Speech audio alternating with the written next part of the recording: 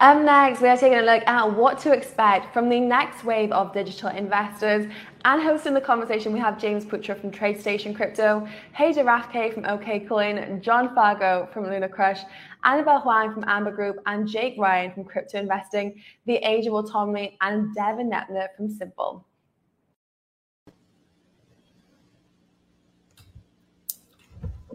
All right, welcome everybody. We are here today to talk about the next wave of digital investors. It's a panel that I am super excited about. I'm joined with an all-star cast, super knowledgeable from all different areas of the crypto space. So I'm very excited to kick this off, and it's been an exciting day. So let's dive right into it. So why don't we start off with introductions? We'll just go alphabetical. Annabelle, if you can tell us a little bit who you are and what problem you're solving, please. Sure. Hi, everyone. Very glad to be here and be joined by this amazing panel as well. So my name is Annabelle Huang. I'm a managing partner at Amber Group. We're an Asia-based wealth management crypto finance platform.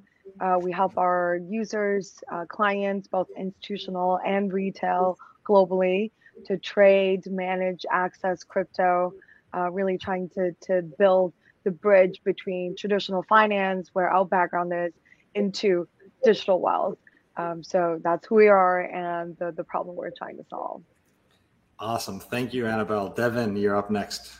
Hi, my name is Deven Nemer. I'm an investor primarily in real estate and business, but very quickly my crypto portfolio is going to outperform all of them. It's clear as day that I'm not too far from that being the main thing in my net worth. But at the same time, so because of that experience in all of these different bootstrapping businesses and real estate, I learned a lot about leverage for doing all of those things. So when Aave was introduced to me and the ability to borrow against debts, I thought, well, why not borrow?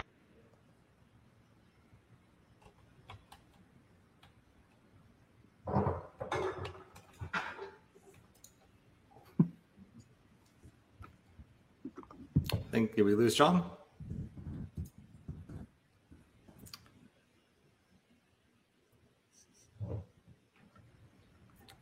All right, Haider, maybe you can jump in here. Yeah, sure. Hi, everyone. So my name is Haider Rafique. I'm the Chief Marketing Officer here at Okcoin. Okcoin is a global crypto platform. We're based in San Francisco, but we are a distributed team. And what I am looking to solve, particularly with the Graham team we have here, is bring more people who are crypto curious and essentially on the fence about crypto into our platform and give them a really easy to use experience that is a combination of a CeFi and a DeFi.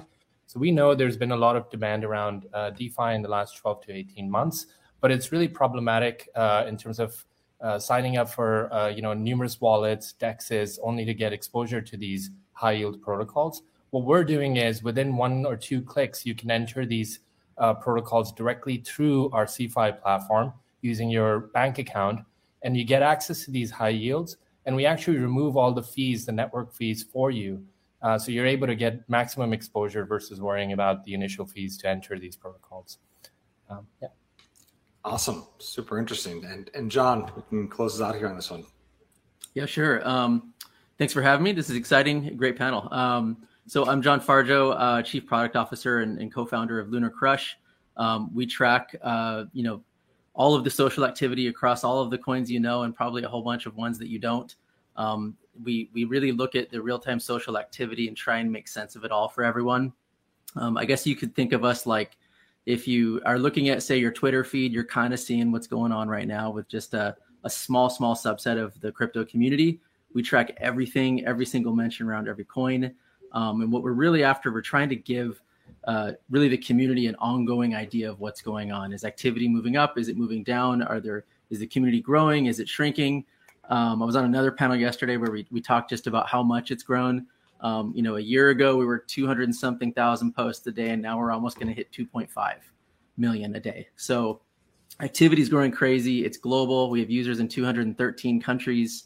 Most of our team's in California, but we have people in Texas, in Chile, in Costa Rica, in Kenya, and we're growing our team right now. But it's what we do. Well, that's fantastic. Welcome back, Deven. Sorry you got cut short here. Did you want to add anything before we jump into the firing questions? Just real quick, that we're working on a project called Simple. The main focus of it is as prices dip, buying the dip, right? So as prices dip, you leverage against it, buy more, and then the asset prices go up. You use that to pay down the debt, and you acquire more tokens. So basically, it's a way of multiplying the quantity of tokens that you have. Awesome. So as you guys can see, we've got a really well talented panel here, from access to wealth management to metrics to really the full spectrum. So my first question, and I'm going to start with John, since you seem to be at this sort of really interesting intersection of the data. What are you seeing any standout adoption trends or themes from this current bull market? Oh, definitely. So I'd say I'd go back to January 1st, and that was the first day that, if you were on LunarCRUSH.com, you would have seen Dogecoin went crazy from a social perspective. And then the price didn't fall like it used to fall. Doge used to go up a penny, down a penny. You go up way high, way down, and then it would sit there for 6 months. And all of a sudden, we started seeing some themes happen. And then we started seeing more tokens in the meme space go crazy. And now you're seeing Shiba, you're seeing Flocky, you're seeing Yushi, you're seeing all these things. So that's definitely been a theme. But I'd say on the more recent front, I would look at the metaverse space. Over the last few months, we've seen mentions of metaverse just in general go way higher. And then we have things like Facebook change their name to Meta, and then all the memes follow and all that stuff. I think someone renamed it to Feta cheese and all sorts of different names. But we're seeing metaverses go crazy. And that's really an interesting trend that we do not see slowing down. We see that accelerating. I'd say NFTs are massive, and we're going to do so much more in the NFT space. So stay tuned for that. But NFTs are big and going to get way bigger. And I think the other thing that we also see from a trend perspective is just the number of people talking about crypto in general. From a higher level, from the highest point it's ever been, which is now, it's accelerating faster than it's ever accelerated before. And so what we're saying is that, I don't want to say that things are going mainstream, because the numbers are still fairly small when you think about it, but the numbers are accelerating. So to say that there's 1 million people talking a day about crypto, those are still small numbers. I could see that going way up, but those are some of the things that we're seeing. Super interesting. And Haider, are you seeing that at the same type of level of interest? Is it translating to accounts? And do you see any other trends or themes that that stand out to you? Look, the growth has been phenomenal on our side. We, internally had a goal of 10x growth in 12 months, and I think we lost count after 40x. And thanks to the market momentum, but I think it's also the efforts and the product focus we've had. There are two things that I think I'm observing that are pretty glaringly obvious. One is retail investors on our side are looking for ways to put their crypto to work. And I think these staking and DeFi investing products are becoming more and more popular and in demand. The other thing that's pretty interesting from the institutional side of things is that in the last year, altcoins made up about 53% of the total purchases institutions made on our platform. And that historically hasn't been the case. It's always skewed more towards BTC. So those are the two trends that I think are quite fascinating. I'll wrap it up with, I hope that legacy firms who've been around for a while are part of that innovation. I think if you look at the innovation in the last 12 months, it didn't come from the legacy companies, including ourselves in many cases. I think you look at DeFi, you look at Metaverse, you look at NFTs, look at GameFi. None of this stuff is actually happening on the legacy household brand names that we know of. And what is really important is for us bigger platforms to make sure that we're at the front and center of it, and we're doing it in a way that makes the UX a lot more simpler and easy to go in and out of these markets. So that's in summary what we're observing from the Okcoin platform. Wow, awesome! I mean, that's super interesting to see to hear about them, and also to see the shift in dominance of trade activity. Annabelle, from your perspective here, are you seeing similar trends? Do you see things that stand out a little bit differently? Tell us. Yeah, no, I want to echo John and Haider's point, because for us, we actually sit, we cover a lot of the institutional players as well as retail, and we sit in between Asia and also the Western markets. So just over the last year or, almost 2 years, it's incredible to see the growth. So first, on the institutional side, a lot of the traditional hedge funds are onboarding with us, family offices as well. First allocating to Bitcoin, but I think once they get down to the rabbit hole, they actually start looking at DeFi, and a lot of them are buying up crypto punks as well. So they're fully being adopted. So I love to see that. But I think there's still so much more untapped market that could participate in, and I think that's what, at least that's a trend of what we're seeing. Then on the retail market side, it's actually quite interesting. So I've been on the road for almost a month, and I was in London, Dubai, and went to Russia CES market, and Turkey, and now in New York for the NFT conference. So you do see a very different retail sentiment in different countries. I think in Turkey, to some extent, the other developing markets, a lot of them are forced to hold crypto because their own fiat currency is sometimes more volatile, and inflation is just simply too high. So they're very focused on, remittance or payment and easy on-ramp features, and mostly doing spot trading, kind of buying the Doge and the sheep coins of the world. But in the US, right, it's very focused on DeFi, on NFTs. I think it's because this market had the luxury of having the basic economic infrastructure, and now we're getting to know the more blockchain-based technology and what it can enable. So it's quite fascinating to see the differences here. But I think overall the adoption is coming, especially on the back of NFTs, because it has more cultural and social component. So I think that could be the way towards mass adoption. And here at Amber, that's why we build the institutional platform, and now also porting over to the retail market, hoping to build simple UI UX for anyone to come into the space, whether it's owning your Bitcoin or even just custody your profile, your favorite PFP. So I think the opportunity is massive, and then tied into what the metaverse narrative, right? Then that's again a whole new world. Very interesting. So we're talking adoption, DeFi, metaverse, institutional retail, changes in sort of the dynamic volume profiles between Bitcoin dominance out to some of the other altcoins. Deven, take us home here. Tell us about, from your perspective, what's standing out for you. Yeah, so I could reiterate all the things that you guys said, but I think you guys covered it pretty well. So I think a different approach would be to say I'm an example of someone who was very, very resistant to getting into the crypto market. I did very well in real estate, very well in business, lots of other things. And I had an opportunity to invest. Deven, we lost you again, man. So that was probably the most important part he was about to tell us too. So we'll give him the CP2s back in. Oh, no. I just went to the mic on the laptop. Is that better? We got it. Yeah, you're good. Okay. So I was resistant. I could have gotten in. A friend of mine wanted, I think, only like 10 grand or something back in like 2011 to mine Bitcoin. And that would have been the best 10 grand I could have ever spent. But I was resistant against it. I looked at its speculation, its gambling. I didn't quite understand it. But as time progresses and all the things that you guys talked about, like NFTs, for example. So if someone is into a certain cultural thing, could be basketball, could be whatever, right? That could be the bridge that gets them on. But then once you get on, you don't go off. Because when, like, I send money around the world for various businesses, and there are times when the transaction gets rejected, and all start to finish, it takes 3 weeks to send money. You can send it like that in crypto. This is not the panel to educate that. You guys all know that. And just that, when people realize how fast they can get paid, it's amazing.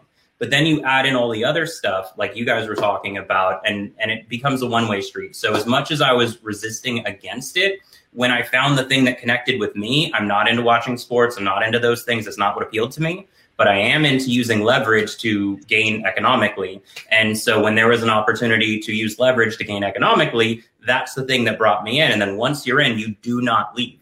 Once you're in the space, you're in the space. Like, there's no going back. The rest of the world does not compare. So once we have you, you're hooked.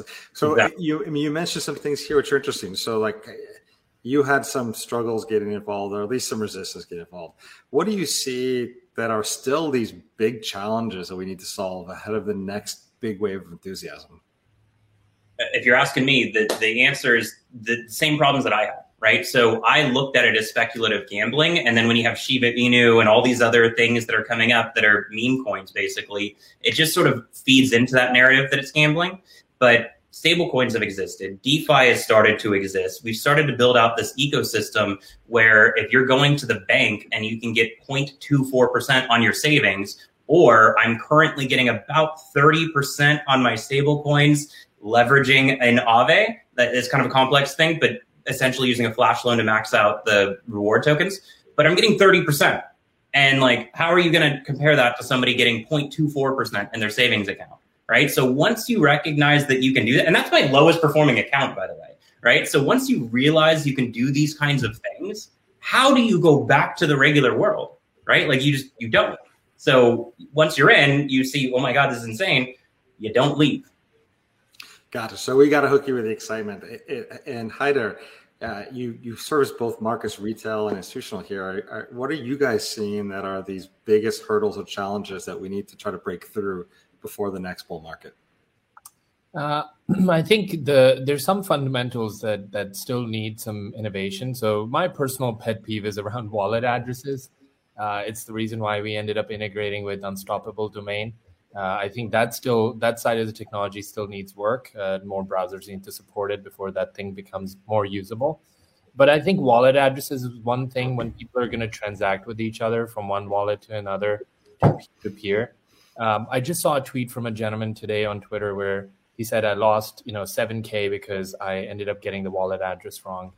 And so I think like that's one big area. The second is, I love the idea of self-custody, but I don't think most of the world is ready for self-custody simply because where the technology is.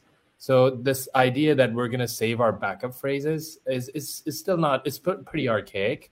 And I'm hoping and hopeful that there will be a better system in place. And I think those are the two things that will make people comfortable because they're just unnecessarily technical. Yeah, totally makes sense. I mean, everyone in crypto has that white knuckle moment the first time you try to send crypto around. Just hope and pray that it makes it to the space. So you mentioned you saw something on Twitter. John, I got to ask you this question here. Are you, what are the users telling you, or what are you seeing as the next, the biggest challenges that we need to solve before the next bull market? I think one thing is it's not something we do build. I mean, I could tell you all sorts of answers around this question, but the biggest challenge I think for most is unlearning what they know. And I say that because it's not so much how complicated, say, even starting with Bitcoin and then Ethereum and then you keep going like most people do. It's more like they know nothing about the US dollar, yet they're in this system. Like most people I talk to don't know about money printing. They just do their daily thing. They do their job. They have a good life. They go home. They have kids. They take them to soccer. And they don't educate themselves on what the Federal Reserve is doing. And so I think that's first and foremost the biggest thing that I see. It's not a crypto problem to solve. It's more of a macro narrative and an education issue. So that's the first thing. But I'd say if we're getting specific, it's more around making things easy. When you talk to people that are maybe out of this space and you say, hey, go sign up for this DeFi platform. Okay, what you're actually telling them, you're like, hey, go set up a wallet, add a browser extension. They're going, what is that? Don't lose your password. Oh, you have to go buy some ETH to use it, or you can't participate in that app. Oh, then you have to buy this other token to use that one app on this other exchange that's going to charge you gas fees that are crazy. They're already done. And so I'd say like the UX problem is first and foremost, I should say it's secondary after learning why crypto is important and that the fiat currencies of the world have problems. So I'd say it's more of an education followed by a UX problem.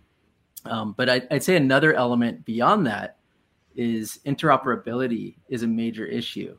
We locking all these ecosystems are locking users into one chain. And then the user wants to do something over here and they're bridging to 19 different places. They don't even know where their tokens are half the time. And I think that's another issue. Users should never even be exposed to that. They should just use the application and it should just work. So really, I think we have, as an industry of crypto professionals, we should focus on UX and make it as easy as possible to onboard those new people. And that's a really big theme that we see a lot of. Because honestly, the other piece that we also look at, when you look at a lot of these dApps, most of them don't really have a lot of users. And I mean actual users of the application. And I don't mean Twitter followers. I mean, like when you look at transactions on chain and you look at people actually using stuff, and there's these big old marketing messages and these videos and all that stuff. And then you go, wait a second, they have 2,000 users total. And that doesn't work. And that's because it's too complicated. John, are you teeing this up for me to plug Okcoin? Yes, Okcoin, the easiest to use crypto exchange ever made. Yeah. Well, that's what we're all trying to build here, right? Like easy UI. So we here as a more professional or more crypto native platform, we abstract away a lot of the complexities and interacting with different protocols, different blockchains, and give our user what they want, easy to use. And I think it's great that all of us are very dedicated in building that. But I would say another, I think, hurdle for us is unfortunately on the regulatory side. I think we want to do things right, but I think at this point, a lot of the regulators in different markets, different regions are just unsure, unfamiliar with what this is. So I think hopefully in the next year or two, we're able to see a lot more clarity in terms of regulation in major markets, as well as in a lot of the regional markets, that can let us really be the bridge between traditional finance, be the fiat on-ramp gateway into, and port more people into crypto finance and to build the digital wealth. But right now, it's actually quite difficult to be able to offer services that we do. We have probably 20 different licenses going on in different regions, and within the United States as well, we have 50 different state licenses. So it's not easy. Yeah, I always talk about it. Our lawyers have lawyers. It's incredible. I've never been into a place with so many different compliance and legal teams. But I think these are all really interesting. So we talked about UX, talked about education, we talked about interoperability. We've been talking about those for some time, but arguably they've gotten better. We've definitely been able to bring more people in this bull market. 2020, 2021 is a lot different than 2017. I'm very curious to see from those challenges as they start to evolve, where do we find the next 1 billion crypto users from? And what will be important to them? Annabelle, you're on a great roll if you want to lead us into this one. Yeah, well, I think just piggybacking on what we discussed, right? Once we are able to solve a lot of the UI, UX education and even regulatory issues, then really it's anyone. So next billion or next, the next billion users, it's anyone who want to own their crypto, anyone who want to use it as a remittance or payment methods, anyone who wants to have their profile picture, NFT profile picture. I think it shouldn't be limited to whoever is actually, I think we're all the early adopters now, and we work through a lot of problems. Used MetaMask for the first time years ago and having to worry about that. But now there are going to be a lot of more platforms like what we're building here in this panel to make it easier for them. So I think that's next bull market or next wave of adoption definitely should come from there. And what's important to them, I think it's different for different regions. Like I said, in the US, maybe it is something funkier, like the NFT market as part of their social status, social identity, or in Latin America and Turkey and other emerging markets, it could just be that they're replacing their own fiat and really embracing crypto wealth and digital wealth. So yeah, I think it's just super exciting. I think it's up only for us, so we'll see when that time comes. Sounds like it's an eventuality at this point that this is coming in. So Haider, I'm very curious on your thoughts here. I mean, in your role, you are probably every day thinking about where this is coming from.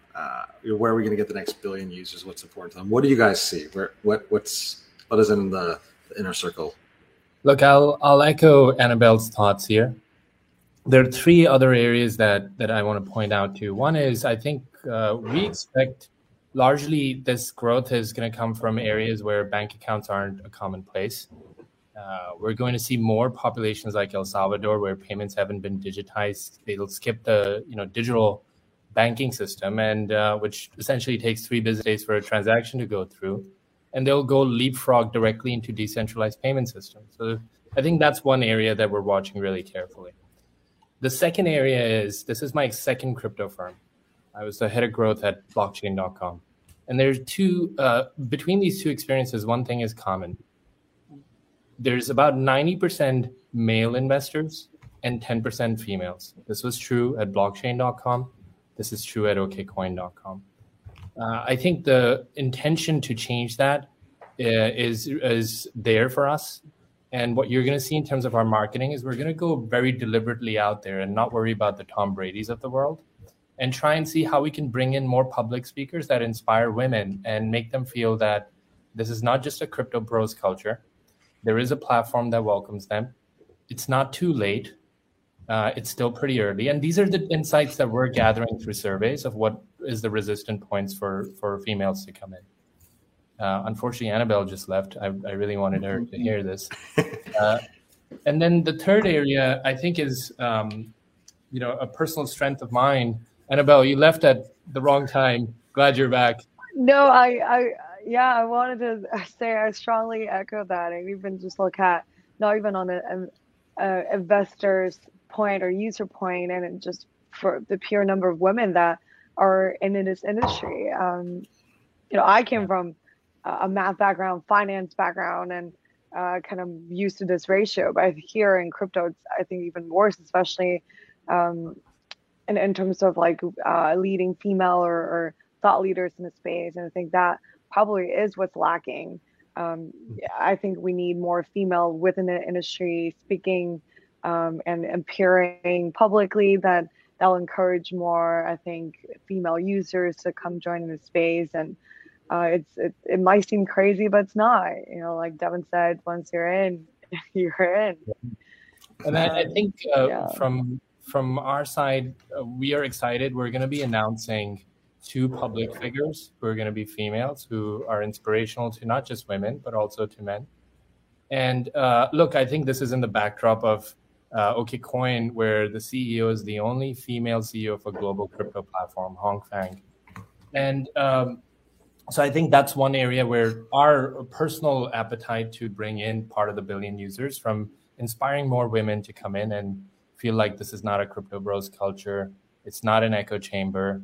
There is a platform for them and such. And then the third area I'll quickly wrap up with is a position of strength that I think is missing in crypto industry. So if you look at fintech brands, if you look at big consumer brands, they do amazing storytelling. And I think with crypto platforms or crypto in general, what we've done is build phenomenal technologies and created these amazing ecosystems, but we've failed.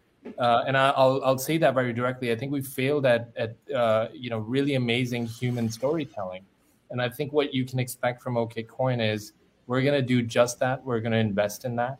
And our hope is that we can inspire a really broad spectrum of people to look at our work and draw some inspiration and get those emotional cues that help people understand the utility, the urgency, and the fact that there is an alternative choice now to the traditional financial system. So that's, in a long nutshell, that's our hope of bringing the next, or at least impacting the journey towards the next billion crypto users. That's awesome. I mean, fantastic prediction. Just bringing in the other half of the population would be a major milestone. Sean, I'm curious from your side, do you see similar breakdowns demographically from male, female? Do you see that maybe a little bit different in your data? Is there something that we're not talking about where we get the next billion crypto users from? Well, it's hard to follow up, Haider, because I loved every bit of what you just said. And we definitely also see in our data, I mean, look, we have users in 213 countries, and they're typically men between the ages of 25 to 43. And it varies, it fluctuates, times move. We are seeing a stronger female population on our site over time, but it's still small.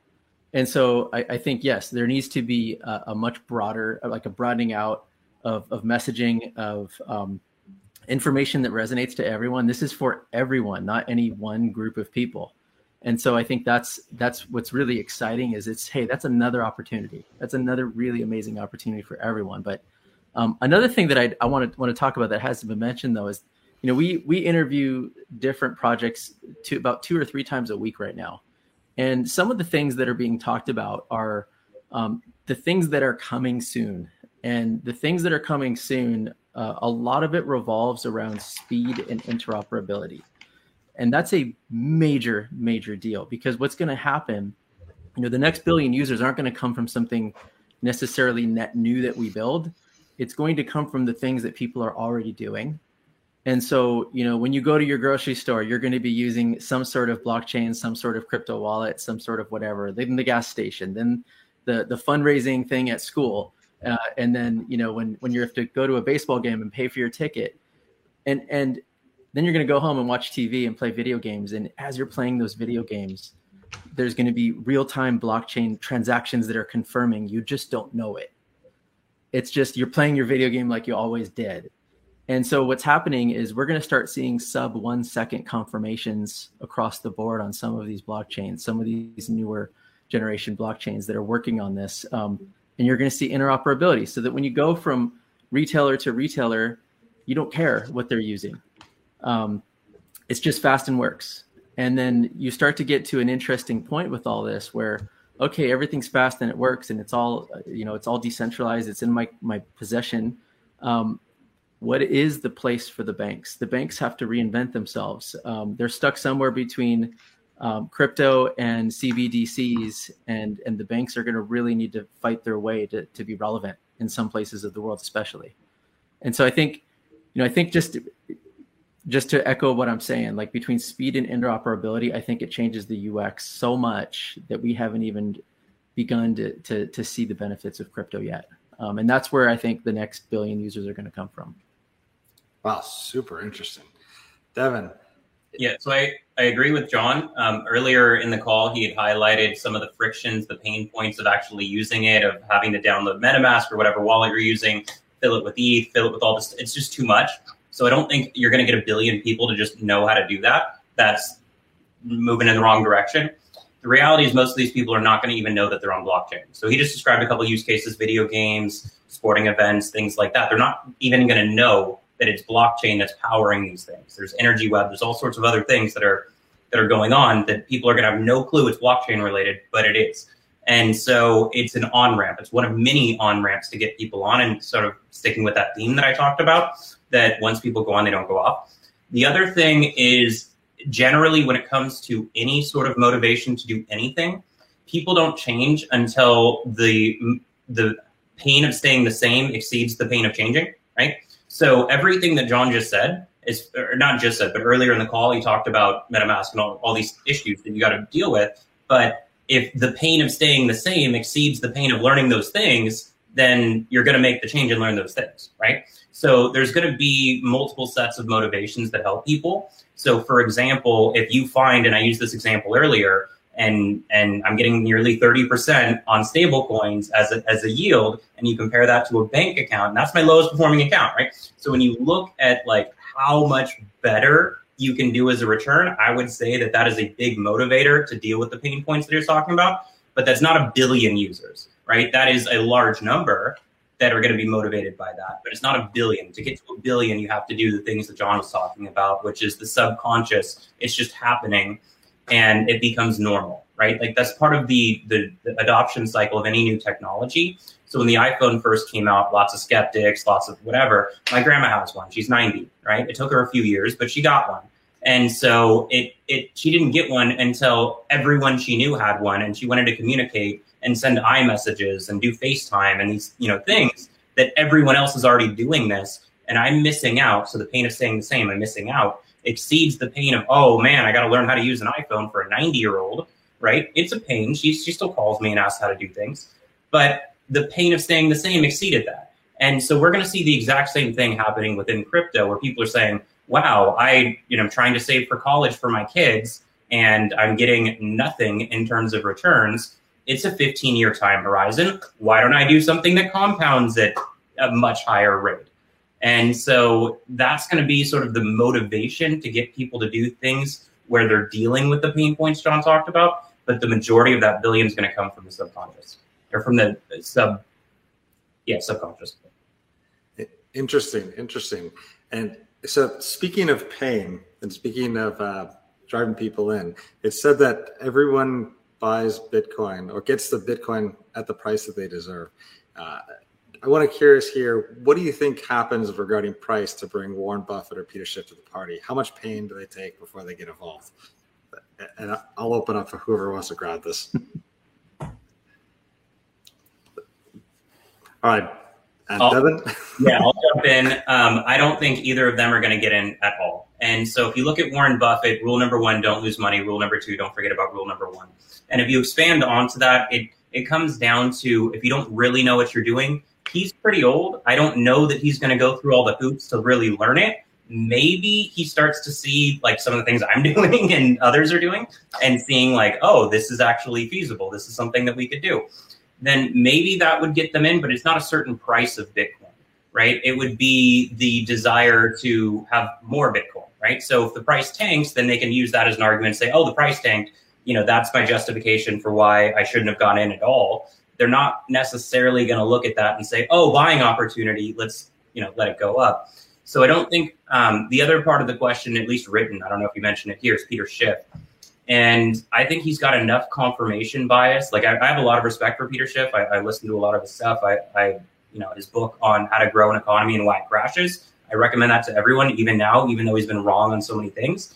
That basic book, like it does teach you economics. Like it's a really good book on that. And so I think he's got confirmation bias at this point. I think that no matter what happens, he's not going to buy in. Even if it goes to $1 million a token, he's going to say, well, I missed the boat. Maybe he'll admit he's wrong. I think he's too much of an ego for that. But I don't think there is a price that gets either of those two figures to enter the market. I think that they're just not going to do it. And that's fine, right? We've got enough people that will do it. But those two, I think, are going to stay out. How about I want to add just, like Warren Buffett. It's not a price. It's not a price that gets him in. But I could see him saying, "Hey, I've already got so much stock in Wells Fargo. Why don't we convert Wells Fargo into some sort of custody solution for crypto, and we'll charge them a monthly fee." And he's like, it's more about picks and shovels, and he owns railroads and things like that. I see him building. If he were to even get involved, I don't think it's him just directly going out and buying Bitcoin and hoping it goes higher. I think he would want to play in a sustainable way where he can continually make money for his, to add to his legacy. He doesn't care if Bitcoin goes from 500 to $1 million, 500,000 to $1 million, what, to make more money? And then what? Then he can't sell it either. That's not his game. And so I think that's the only play I see him getting in. And Peter Schiff, I don't know. I still think he's trolling all of us, but we'll see. Yeah, so he's going to backdoor in, is what you're suggesting. Backdoor into some equity position. I do have my next question here, and I think here, Annabelle, would be pretty interesting to hear from you. Is there's a lot of discussions around the current bull market. Do we think it's going to extend? Are we going to have an extendable market, or are we following similar patterns like 2013, 2017? What are you kind of seeing here from your customers, or your opinion here? So I guess from the flows we're seeing and discussions we've been having, actually, there are two camps. One is that we're going to be in this bull run forever. It's never ending.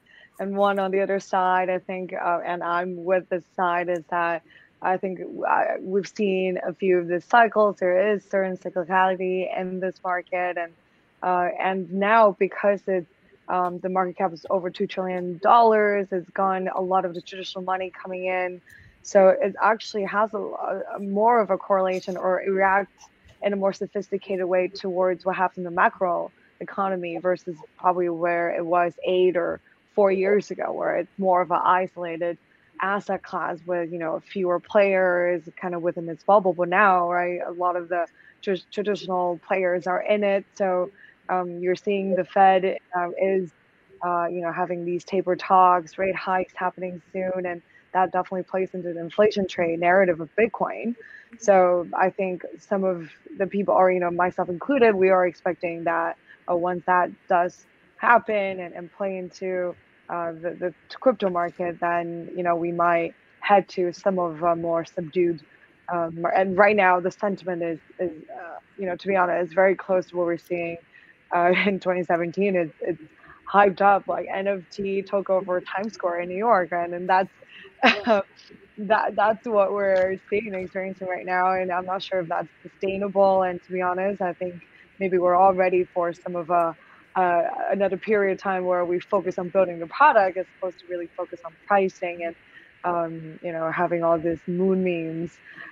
So I think personally, again, not like financial advisor or anything, I think over this year we had probably the more bullish news coming out from the US with Coinbase listing earlier this year and the ETF being approved just more recently. So unless they're like very, very strong catalysts towards it, then I think with where it's going, where it's headed in the global macro market, then we might start to see some sort of consolidation next year. Interesting. And Haider, what's your thoughts here? Are we at peak euphoria, or are we're riding this one out for a lot longer? I think the current run or the current market conditions, I personally struggle with comparing it to 2013 or 2017 because I think the environment is very different. Look, I think we consider Bitcoin the foundational layer of crypto markets, and Bitcoin is in a much more position of strength than it historically was in 2013 and 17. So there are more new speculative markets like NFTs and metaverse and new assets that are that the retail is chasing after.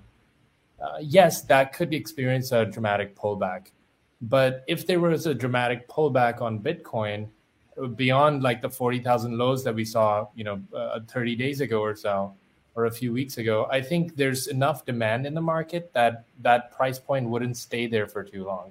It would probably get gobbled up, and we'll see the price recover very quickly. What happens to altcoins? I'm watching that really, really closely because of the speculative nature of meme coins and NFTs and such. So that's my general view. I think 2021 or going into 2022 is a very different environment than 17 and 13. And my hope is that it's not going to have the sort of Armageddon pullback we might have seen in the previous cycles. And one last point I would say is, I know we had some really thoughtful answers on, where might the next billion customers come from. I would be really surprised, and maybe we'll laugh at this in a few years when, it's a meme coin that drives most of the billion users. It might actually be something as simple and silly as that than the sophisticated products we're all hoping people will engage with. Yeah, well, that's what our friend Elon talks about as the most ironic outcome potentially being Dogecoin. Very interesting. John, do you have any thoughts here around bull market, extend, top? Probably a lot of them, but I'm going to also agree with Haider because I'm going to say, when Dogecoin had its big run to 73 cents or whatever that was, I was sitting in a coffee shop and there was 4 mothers holding their babies, talking about how they're all in on Dogecoin, and when it hits $1, they're buying a beach house. And I think you can guarantee that they were not like, it's a driver of new people coming into the space. It gets people talking that weren't previously talking about it. And I think that's really important to note. Fun is so incredibly important in this space. And I think people have fun with some of these meme coins, and they bring up another important point, because when we're talking about like what are your bull market predictions? Like, what's your price target for Bitcoin? Aside from throwing a number out there, I think you have to look at, like, in general, where's the money going? Is there capital flowing into the system to build the next generation applications, or is there not? Is it shrinking? Is it growing? You're seeing Binance throw in $1 billion into a fund to build. You're seeing Solana raised how many hundreds of millions of dollars not long ago. We're seeing exchanges advertise on Major League Baseball, right, at the World Series, and every umpire. Like there's major celebrities getting in now.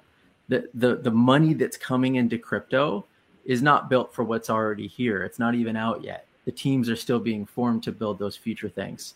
And so I think if you just follow that in general, I think it tells you that it's going to be a long while until there's some kind of top. And I think, I'd say if you look backwards, finally, we're starting to get a little bit, just a tad of historical data in crypto because it's no longer like 3 years old. And so we're seeing things that are like, if you would have just been patient and just bought Bitcoin and held it forever, didn't matter when you bought it, didn't matter any day, you're in the money. You made money. All you had to do was be patient. And so I think, we could have had this whole conversation a year and a half, 2 years ago and said, oh, market's in the toilet. It's awful. We're in this bear market. Reality, you should have just kept buying Bitcoin. You should have just kept buying Ethereum. You should have just kept buying some of your favorite coins and you're in the money. And so I think it's not so much is there a bull market, is there a bear market? There's a market for the impatient, and the impatient always lose. And if you have confidence in what you're building, you just have this kind of longer term mentality, you win. It's that simple. And if you're going to day trade, eventually you're going to lose. Long-term value. Yeah, I love it. Zoom out on your chart. Zoom out on your chart. And a very, very interesting discussion, folks. I think it was awesome. I want to thank each of you for preparing and coming out here and sharing all this knowledge with us. It's been a phenomenal discussion. I've learned a lot, and I look forward to following up in these conversations with each of you. So thank you each for coming on, and appreciate all what you did.